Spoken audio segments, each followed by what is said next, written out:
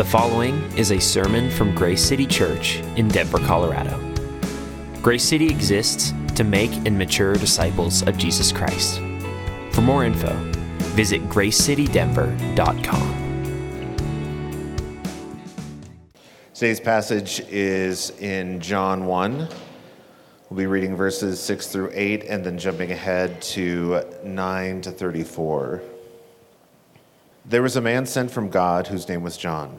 He came as a witness to bear witness about the light, that all might believe through him. He was not the light, but he came to bear witness about the light.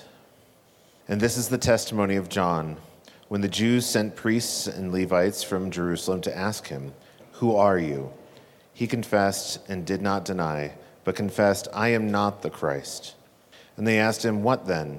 Are you Elijah?" He said, "I am not." "Are you the prophet?" And he answered, "No." So they said to him, "Who are you? We need to give an answer to those who sent us. What do you say about yourself?" He said, "I am the voice of one crying out in the wilderness, 'Make straight the way of the Lord,' as the prophet Isaiah said." Now they had been sent from the Pharisees. They asked him, "Then why are you baptizing if you are neither the Christ, nor Elijah, nor the prophet?" John answered them, "I baptize with water, but among you stands one you do not know, even he who comes after me, the strap of whose sandal I am not worthy to untie." These things took place in Bethany across the Jordan, where John was baptizing. The next day he saw Jesus coming toward him and said, "Behold the Lamb of God who takes away the sin of the world. This is he of whom I said, 'After me comes a man who ranks before me because he was before me.' I myself did not know him, but for this purpose I came baptizing with water, that he might be revealed to Israel." And John bore witness, "I saw the Spirit descend from heaven like a dove, and it remained on him. I myself did not know him, but he who sent me to baptize with water said to me, 'He on whom you see the Spirit descend and remain, this is he who baptizes with the Holy Spirit.' And I have seen and have borne witness that this is the Son of God." This is the word of the Lord. I want you to think back to a time when you received sudden, shocking news. And it could be of anything. It could be that it was devastating, horrific news that suddenly came to you by some means, or it could be that it was a light message in terms of like, this is more celebratory, this is exciting, I'm happy to receive this news. And I want you to think of instances where that has happened to you, maybe even this week. I'll give you a little bit of a silly example and then a more serious one. This has happened not once, but probably, conservatively speaking, hundreds of times, where I receive an email or a direct message, and it's from a Nigerian prince. And he is notifying me that out of all the humans in the world, he has chosen me to receive $100,000, $500,000, $1 million to share with our ministry for all kinds of good, I'm sure, gospel work in Denver. And the only thing I need to do is give him the routing number and the account number to my checking account, and the money will show up, guaranteed. On a more serious note, I still vividly remember a September morning. I was in seminary, sitting in the school library reading, and one of my former teachers was coming quickly across the room with just this pale look on his face, and he said, "A plane just hit the World Trade Center." And I was like, "Oh, well, we've been there. Like that's crazy, like one of those little sightseeing planes." And he said, "No, a commercial airliner." Sudden, shocking news. I'm a sudden millionaire, or am I? Something devastating happened in one of our biggest cities, or did it? And when we hear news, especially news like either one of those examples, impactful news that has the potential to really change something about your life or even about our culture, wise people tend to do two things. Number one, they try to establish the credibility of the messenger. Is this someone that can be trusted? Is this someone who is reliable? Is this someone who has a pattern of dishonesty or incredulity? How could I verify what they're telling me? And then we also establish the truth of the message. So in the first example, I can take a couple words like Nigerian prince wants to give me a bunch of money, plug it into Google, and immediately it's like, alert, scam. That's not actually a Nigerian prince, and they don't actually want to give you money. They want to take your money. And it's all over the place. And you know, okay, it's a scam. Or in the second example, we didn't have many TVs on our campus, but I went to the little snack area where they had CNN playing, and I was like, well, sure enough. I mean, there it is. We're watching the live news of what's happening on the morning of September 11th, 2001. So let me introduce a key word and theme that's going to be seen all throughout the Gospel of John, and it's the idea, or it's the concept of a witness, or bearing witness. You see it right here in verse 7, where it says, John, he came as a witness to bear witness about the light. And this is a little interesting word study, and John loves this word group. The noun form martyria is used 14 times in the Gospel of John. The verb form martyreo is used 31 times in the Gospel of John.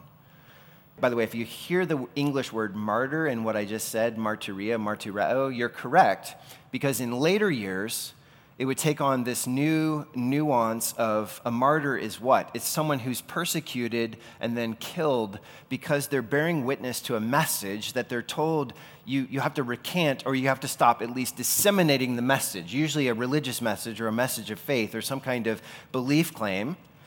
But a martyr was someone who was killed because they were like, I have to bear witness. Now, backing up to the New Testament era, that persecution, murder aspect was not tied into this word. It was just simply someone who believed something enough to bear witness to it. And around this time period in the New Testament, when you see this word witness, or the idea of bearing witness, it often paralleled, I would say, the three basic ways that we use the word today, which number one, you would say, you're a legal witness in court. You know, you stand there and, as we've done it for various things, testifying, like you no longer put your hand on a Bible, but you still say, I swear to tell the truth, the whole truth, and nothing but the truth, so help me God. You're bearing witness to something. Now you're sworn in, and it's assumed that the testimony that you're about to give is accurate. The second way we use the word witness is simply as an eyewitness. You know, if the accident happens out here in the intersection, and a couple different times I've been standing there and saw it happen, I could say, well, here's what I saw, and bear that kind of witness. And then the third way we tend to use the word witness is like as a Christian witness, or we may use the term witnessing. And that's the idea of someone who believes something like religious truths or the Christian faith or another faith is going out and they're telling people this message that's intended to make converts or disciples. And that's the same three ways that you'll see this word used in the Bible. Sometimes it's more specific to like a legal context. Sometimes it's someone saying, like John, I'm witnessing to you. I want you to believe what I'm saying. And then other times it's like, I saw that event, I heard what he said, and I'm just telling other people about that. And I want to rewind to week 1, which was just 2 weeks ago, and remind you that John the Apostle, the writer of this gospel, is trying to prove something to you. So at the very end of the book, chapter 20, verse 31, I'll remind you, he says, these are written so that you may believe that Jesus is the Christ, the Son of God, and that by believing you may have life in his name.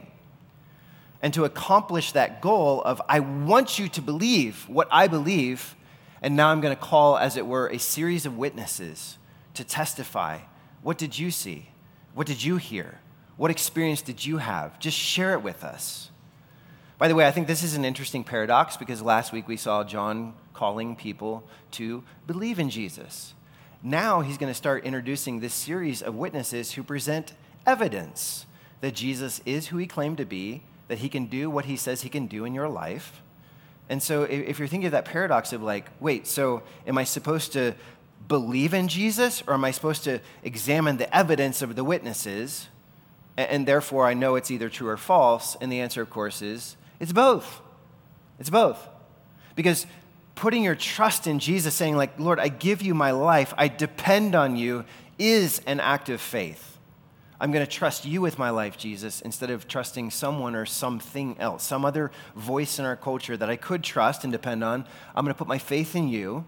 But at the very same time, the scripture is full of evidence that it wants you to consider. John, as he writes this years and years later, has compiled this in his mind of like, who are the different witnesses that I could kind of call to the witness stand, as it were, and say, you tell us what you saw. So, yes, Christianity is faith, but it is not this blind leap of faith that critics and skeptics of Christianity want you to believe that it is.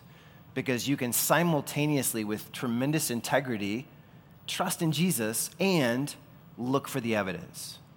And I love this about our Christian faith, that because it happened in real space-time history with real people who came and walked this earth, I'll say Christianity is either the most falsifiable or the most verifiable religion in the history of the world. Because either these things happened, like the resurrection, or they did not happen, but there's testimony there that we can examine. Okay, so with that introduction, let me give you this one big idea that I think now I know it's confusing. So John the writer is trying to share with us about John the Baptist, who's a different person. Here's the big idea. He's saying, on the evidence of eyewitnesses, trust in Jesus and let him do his saving work in you. So those things are not at odds. They're not butting up against each other. Faith and evidence are not adversaries. They're complements to one another. And so we can do what John's calling us to do. We can listen to the first eyewitness that he calls John the Baptist. And I'm going to give you these 4 points this morning. So the messenger is John the Baptist. He's the first messenger. He's the first witness. John's going to show us his identity, his focus, his purpose, and then our response. Okay, now this first one is interesting because John goes to great lengths to show us who John the Baptist is and who he isn't. And he almost spends more time showing us who he isn't than who he is, but I want to look with you at both. So back to verse 6. There was a man sent from God whose name was John. This is John the Baptist. He came as a witness to bear witness about the light, that all might believe through him. He was not the light, but came to bear witness about the light. So if you're taking notes, your first thing here is who John wasn't. John was not the light. And he's gone to great lengths already. We looked at this in week 1 where John's like, I met this man, and he is light, and he is life. Meaning these things are inherently the essence of who he is. And he can give life to you, and he can give light into your darkness. And John the Baptist is saying, I know about the light, and I'm going to tell you about the light, but I'm not the light. Now jump ahead to verse 19, where I think this is a comical exchange between John the Baptist and the religious leaders of the day. Because the religious leaders, they're in Jerusalem, they're in their holy huddle, being self-righteous and all that, as they did. And they're hearing about this guy, this very, by the way, eccentric man. If you read the other synoptic gospels, it's like he clothed himself in camel's hair, which is extraordinarily scratchy, and he ate bugs and honey, and just a weird guy, and very confrontational, by the way. If you read about John's ministry and you see the quotes of his words, he was not just like, how can we all just get along or go along to get along? What's the smoothest way to communicate this to you? He's like, you brood of vipers. And he's off and running. So they're like sitting back in Jerusalem, hearing about this guy, some of them seeing this guy, and they're like, why is his ministry growing? And all the common people are going out and listening to him and repenting of their sins and being baptized in the muddy Jordan River. And frankly, I think they're envious and anxious. I think they are frustrated that this crazy guy out in the wilderness has this massive following, and they're going after him instead of them. So they send this entourage out to him, and they say, hey, who are you? We must know. And this conversation goes on. Verse 20, he confessed and did not deny, but confessed, I am not the Christ. And so that's your next point. John says, I am not the Christ. And this is just a good place to remind you, Christ is not Jesus' last name. Christ, the word Christos in Greek, is a word that means the anointed one. The parallel in Hebrew is Meshiach, or Messiah. And all of Israel is looking for this anointed king who would come and sit on David's throne and would restore the kingdom to Israel and bring the kingdom of God down. And there would be freedom and liberty and forgiveness for all. And so they're like, is that you? And he says, that's not me. I know about the Messiah, but I am not the Messiah. So then verse 21, and they asked him, what then? Are you Elijah? He said, I am not. Are you the prophet? No. So two more. He's not Elijah. Who's Elijah? Elijah is an Old Testament prophet from the 9th century BC during the reign of Ahab and his lovely wife Jezebel. And if you ever wonder where this weird expression, the Jezebel spirit, comes from, it comes from the original, like OG Jezebel, who was a horrible person and killed her enemies who were innocent people just simply to seize their land, okay? So he's that prophet. He's the prophet who predicted the years and years of drought. He's the prophet who raised the widow of Zarephath's son from the dead. He's the prophet who had that major square off with the prophets of Baal on the mountain, if you remember that, and fire comes down from heaven and consumes the sacrifices. And it's like, what are you doing talking about Elijah? What do you mean, am I Elijah from the 9th century BC? Well, a couple interesting things. Do you know the closing words of the Old Testament? So the last two verses of Malachi, 400 some odd years before this, say this: behold, I will send you Elijah the prophet before the great and awesome day of the Lord comes, and he will turn the hearts of the fathers to the children and the hearts of the children to the fathers, lest I come and strike the land with a decree of utter destruction. Wait, I'll send you Elijah the prophet. Like, how is that even possible? Well, if you know the story, long story short, at the end of Elijah's ministry, as he's literally taking his prophetic mantle off of himself and placing it on his successor, Elisha. I know it's confusing, but Elijah was first. Elisha followed after him. So they go out into this remote place. He gives this mantle of prophecy to him. He gives him a double spirit of prophecy. And the Bible says, then a chariot and horses of fire came down from heaven and took Elijah alive up in a whirlwind. So Elijah didn't die. And so there was this long-standing rabbinic tradition of, we'll know that Yahweh is returning when Elijah shows back up. Maybe he comes in a whirlwind, but he's going to come in this apocalyptic way, and he's going to announce the coming of our Messiah King. And so they say, are you him? And is that this incredible moment that we've talked about? Like, maybe it'll happen this way. And he says, sorry, I'm not Elijah. So then what's next? The prophet, who's this? Who's the prophet that he also is not? Well, if you go back to Deuteronomy 18, at the end of Moses' ministry, the Moses that received the 10 Commandments, that wrote the first 5 books of the Bible, that led Israel out of bondage in Egypt, that Moses, so he's coming to the end of his ministry, and he tells the people of Israel, there is coming another prophet after me someday that you need to listen to.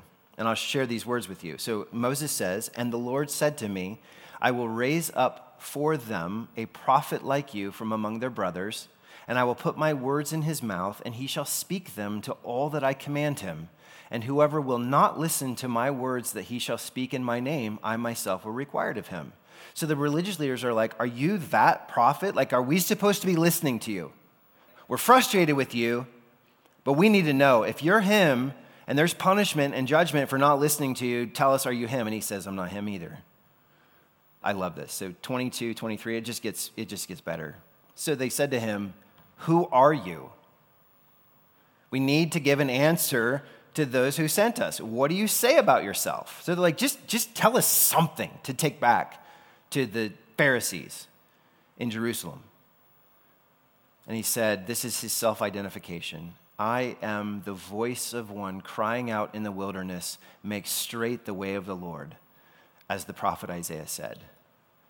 So that's 4 things that John wasn't. He's not the light. He's not the Christ. He's not Elijah. He's not the prophet. Who is he?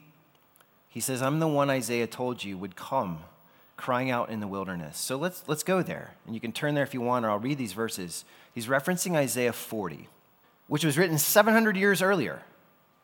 And Isaiah the prophet says, a voice cries, in the wilderness, prepare the way of the Lord. Make straight in the desert a highway for our God. Every valley shall be lifted up, and every mountain and hill be made low. The uneven ground shall become level, and the rough places a plain. And the glory of the Lord shall be revealed, and all flesh shall see it together, for the mouth of the Lord has spoken.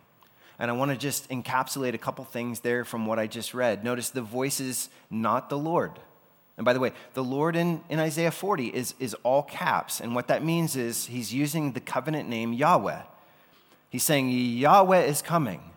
But this voice is not Yahweh. This voice is announcing the coming of Yahweh. Notice the voice announces in a place of barrenness and hardship, in the desert, that represents great difficulty and struggle. And he says, here in this place of difficulty and struggle and hardship and pain and brokenness, a big change is coming. And then finally, I'd have you note that this voice sees his role as a witness to and a preparation for the coming of not Jesus per se, but God himself. And I don't mean that to separate Jesus from God, but if you only read Isaiah 40, you would say, okay, who's coming when this voice starts crying out in the wilderness? You would say, Yahweh is coming. The covenant God of Israel is coming. Somehow, some way. Now that's incredible because the one that comes is Jesus, the Son of God. But if you were to apply this prophecy to John the Baptist now, who's he saying he is? He's saying, I'm not the Messiah, I'm not the prophet, I'm not Elijah, I'm not the light. You know what I am? I'm the forerunner. I'm just the one who runs ahead and says, hey, announcement, the king is coming. Get ready, make the way ready, make it smooth, make it plain, make it easy because the king is coming. And that makes sense then of this next simple point. So that was the identity of the messenger. Now, what was the focus of the messenger? What was John the Baptist centered on and focused on? If you look at verse 29, the next day he saw Jesus coming toward him and said, behold, the Lamb of God who takes away the sins of the world. And we talked about this last week, but behold is like, look. It is this excited interjection of give your full and immediate attention to something. This is important. By the way, as I mentioned a little bit, John the Baptist already had a very large following. He was very popular, not with the upper crust people, but with the common people of Israel. He was a pretty popular guy. Note that his focus is not on himself. He's not like, man, this feels pretty good. I started this ministry as the forerunner, but it feels pretty good to be preaching to all these people. So now I can say kind of whatever I want because I'm preaching to all these people. And I'll just interject my own stuff. He's not focused on growth. He's not focused on numbers. He's not focused on popularity. John's sole focus was the person and work of Jesus. And he's like, I know I'm this unique figure that Isaiah, and Isaiah's a big name prophet. He has like the second longest book in the Old Testament. You got Psalms, 150 of them, but 60-some chapters of Isaiah. He's a big deal. He's like, Isaiah said I would come. Not someone like me, not a group of me. But he didn't care about that. He's like, my focus is on the person, the Lamb of God, and the work of Jesus. He comes to take away the sins of the world. Let me show you that this obsession that he has, okay? Just a couple ways. Verse 27, if I were to paraphrase this, he says, there's someone coming after me that I'm not even worthy to untie the strap on his sandal, which, by the way, in that context was the lowest slave. The lowest slave of the household, the master comes home, he has to untie your shoes for you and wash your feet. And he says, I'm not worthy to untie his sandal. And if that sounds arrogant, it's the exact opposite. You know, we have the expression today, like, that's beneath me. It's like picking up trash, picking up after the dog in the yard, cleaning toilets. That's beneath me. And you can think of stuff that you may not say that, but you definitely feel that. You're like, ooh, someone else should do that. That's kind of beneath me. And notice, John the Baptist is not saying serving Jesus in the most menial way is beneath me. He's actually saying the exact opposite. He says serving Jesus in the most menial way is what? He says it's above me. It's above me. I am not worthy to even be the one to touch his feet and untie his shoes. And I don't think this is just like self-deprecating, like, I'm just pond scum. It's just me unique. He's just like, I understand the glory and the grandeur and the greatness of this Jesus who is coming. God's told me who he is, and I'm not worthy to have anything to do with his story. And yet here I am by God's grace. Look at him, don't look at me, is the point of 27. Then another example of this is verse 30. Again, to paraphrase, he's like, the one coming after me ranks ahead of me because he was in fact before me. And you're like, wait, John, you're 6 months older or whatever. Like you were before him. And he's like, no, because the one who's coming after me, the one I'm introducing, is the eternal pre-existent God. He was before me. Listen to him. It's about his message and person, not me. John's whole focus is Jesus. So then what is his purpose? I'll give you to you 3 ways. These kind of overlap in meaning. But number 1, from verses 7 and 8, his purpose, John the Baptist's purpose, was to testify about the light so that all might believe in him. Not in himself, not in his own message, like, John, we believe in you. He's like, I am only here for one purpose, that is to shine the spotlight on Jesus. And his light is coming and greatly eclipsing mine. Trust him, believe in him. But if you were to go to John and say, John, what is the purpose of your life? As just a common Jew, you probably want a good education, get married to a good woman, raise some good kids, make decent money so you can have a good semi-retirement, though people back then didn't really retire in the way that we do today. But what is the purpose of your life? And he would say, the purpose of my life is to shine the light on him so that people believe in him. That's all I care about. I want more people to put their faith in Jesus because they know him and they trust him. A second way to say John's purpose from verse 23 is he's saying, I'm just coming to make straight the way of the Lord. I'm coming before him. I want to make it straight. And I have to come back to this vivid word picture from Isaiah because living in Colorado, most of you know this better than most people, okay? How many of you have ever been caught in ski traffic or holiday traffic, okay? It's pretty much all of you if you've lived in Colorado for more than like 10 seconds and you headed west. Where does the traffic always bog down? The bottom of Floyd Hill. Why? Because it's the steepest, it's the narrowest, and it has the sharpest curves. So you can say, my objective, I just want to go ride today. I just want to go ski today. I just want to go hang with my friends or my family in the mountains today. But you're not going to get to do that because there is no straight way to get there through those canyons along Clear Creek. So what's CDOT doing about that? But they're up there right now, and if you've driven it recently, you've seen this. Like, they're literally blasting away millions of tons of mountain. Why? To try to fill in the valleys a little bit and try to lower the mountains a little bit and try to straighten out that curve and widen the road. So by the way, next time you're sitting in ski traffic behind Floyd Hill, just be like, thank you so much, Jesus, that John the Baptist's purpose was to make this road wider and straighter and more level. But his goal was what? He sees, like, there are obstacles in people's lives to getting to Jesus. There are roadblocks. There are sharp curves, and people are making wreck of their lives. And he's like, I've come, and I want people after me because it's an imperative. It's not just this is what I'm doing, but this is what I'm doing, and I'm calling everyone who follows Jesus, come do this with me. Let's fill in those valleys, and let's pull down those mountains, and let's straighten out those curves, and let's make the rough places plain so more people can see Jesus and get to Jesus and receive his gifts, which is this last part of his purpose. John just, verse 29, 32, 33, he just came to tell people what Jesus came to do.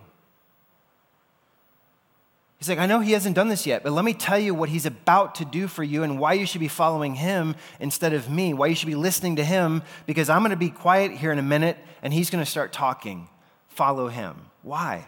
Well, first of all, he's going to say, what did Jesus come to do? He came to take away our sin. Verse 29, again, behold the Lamb of God who takes away the sin of the world. And by the way, again, notice how he's expounding his person and his work. Who is he? Have you heard this term, Agnus Dei? You ever wonder what it means? It means Lamb of God. In Latin, over and over again, songs and poems, Agnus Dei, the Lamb of God. And it's a reference to a very common image from the Old Testament going all the way back to Genesis 4, I guess, of this sacrificial lamb. Genesis 4, Cain and Abel. Cain comes, I don't know, this was some cheap turnips and carrots, some stuff from the ground, didn't really cost me anything. Abel comes, this is my best lamb to sacrifice. And God says, what a worthy and costly sacrifice. I accept that offering. Or you jump to Genesis 22, where Abraham and his son Isaac are going up to this mountain, and Isaac looks around and says, Father, so we have wood and we have fire, but where's the lamb for the burnt offering? And what does Abraham respond? He says, God will provide the lamb. God will provide somehow. It's not going to be you on that altar, son, ultimately. God will provide a substitute. And then you jump to like the powerful imagery of Exodus 12, and I think this is a lot of what John, the writer here, is pointing to, because we looked at all the Exodus imagery last week. But on that night of Passover, the last of the plagues that let Pharaoh just say, fine, get out, go, was that Passover night, the very first Passover, where the Israelites took the innocent lamb and blessed that as a family and took the blood of the lamb and applied it to the doorposts and lintels. And as the death angel is coming through, it's saying, instead of your firstborn being required, I see the blood of the lamb, and you are delivered. You go on to a familiar image of Isaiah 53, and we quoted some of those words this morning. The lamb led to the slaughter. But the incredible thing about Isaiah 53 is how much substitutionary imagery is there. Like he bore our griefs and carried our sorrows. We esteemed him stricken, smitten by God, and afflicted, but he was wounded for our transgressions, right? Why did he die? And Isaiah says it's because he's going to heal us by his stripes that he takes, the sacrificial lamb. And you put all these Old Testament examples together, and it's like, what did the lamb do? It's just all one way of saying the lamb dies in the place of the person who sinned. And we talked about this a little bit last week. Putting your hand on the head of that lamb, symbolically transferring the guilt of your sin to that animal and saying, now that animal is punished, as it were. That animal takes the wrath of my guilt. And so that God doesn't continue to look at my sin, but God can treat me with favor because something has substituted itself for me. And so John the Baptist is pointing out, this Lamb of God is going to do something similar for you. But notice something very important. John the Baptist says Jesus will not only take the punishment, he'll take away your sin. And this is incredible because when you flip ahead to Hebrews chapter 10, over and over again, I put this in your notes for reading as a gospel community group because it's fascinating. Hebrews 10 says, it is impossible for the blood of an animal to take away your sins. He says it's impossible. It can't happen. Jesus had to come as the final sacrifice and say, as God, I die for you to take away your sins. So I've used this illustration before. A couple of you probably have heard it. So what was with the killing of all the animals in the Old Testament? I want you to think of it like your credit card. So when you go to a store and you use, not a debit card, it's important that we're thinking about a credit card, okay? When you go and pay for something with your credit card, you're not actually paying for it. You know that? You're not. Discover or Visa or someone else is paying for it, but it's with your promise that when you send me that bill at the end of the month and it has that ledger of all those expenses, that I'll write a check or I'll transfer money somehow to cover what happened earlier. It's a way of thinking of all these Old Testament sacrifices. That lamb died, that ram died, those pigeons died. Is it taking away sin? No, the Bible uses the word atone, which means to cover. It's covering it, but if someone's not coming ultimately in time to pay off what was theoretically covered back here, it's no good. And the whole system's going to fall apart, and you're going to realize nobody's forgiven anything. But it's only because at the end of the day, Jesus, the Lamb of God, comes and takes away the sin of the world, because he's going to go to the cross and just say, look at all those debts. Look at everything on the ledger. You swiped your credit card in the Old Testament millions of times. And I come and say, paid in full. That's how anybody gets forgiveness. And John says he hasn't done it yet, but you need to know that's why he's come, and that's why you should follow him. And then the final thing here, he says he's not only come to take away the sins of the world, he came to give us the gift of the Holy Spirit. And not a Holy Spirit who just comes upon you for a task and then leaves again, but a Holy Spirit who comes and abides and remains with you forever present upon your life. Verses 32 through 34, and John bore witness, I saw the Spirit descend from heaven like a dove, and it remained on him, Jesus. This is when he's baptizing him. John baptizes Jesus. The Spirit comes. He says, I myself did not know him, but he who sent me to baptize with water said this to me, he on whom you see the Spirit descend and remain, this is he who baptizes with the Holy Spirit. And I have seen and bore witness that this is the Son, or a better translation would be, this is the chosen of God. Now, there's a lot going on here. I want you to just focus on this. John was baptizing people with water, symbolized the washing away of their sin, the cleansing from sin. He says, but there's someone coming, and there he is, who's going to baptize you with the Holy Spirit. And just as I saw the Spirit come upon him and remain on him, abide. It's the same word as abide. When we're called to abide in Christ, same word, abide. So Jesus emptied himself, takes on flesh, comes, the Spirit comes, empowers this life that Jesus is about to live, these miracles that he's about to do, these sermons that he's about to preach, the conviction that he's about to bring on people's lives. And John is kind of saying, where can you get power and wisdom like that to do the things that Jesus did? Not from your own willpower, not from just having a list of rules like I should do all that stuff, but he says he's coming and he's going to give you the Spirit, and the Spirit's going to stay, and the Spirit's going to be power and grace and love. And how do you bear his fruit in your life? It's not by more effort, although God's not opposed to effort. But ultimately, it's going to be because you abide and remain in him, and he's going to produce this work in you. So he's coming, and he's literally going to give you the presence of God forever. So in closing, how do we respond to this messenger? And just real quickly, I would say, number one, weigh the evidence of his testimony. That's what he's inviting you to do. Is this guy a lunatic? Is he trustworthy?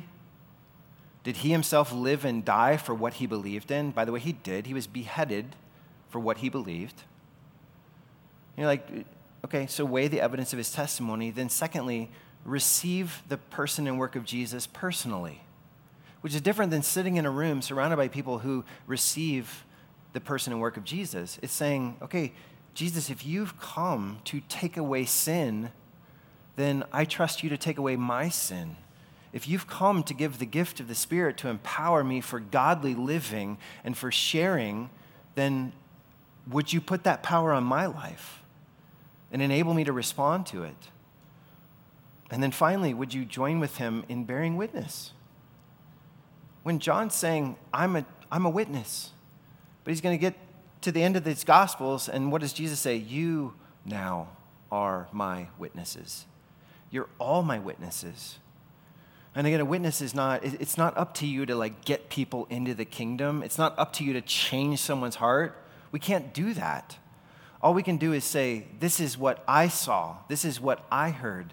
This is what I therefore believe. And I want you to believe it too. Because it will bring you joy and peace and love and forgiveness and restoration and reconciliation and adoption and inheritance and all these things that God has promised.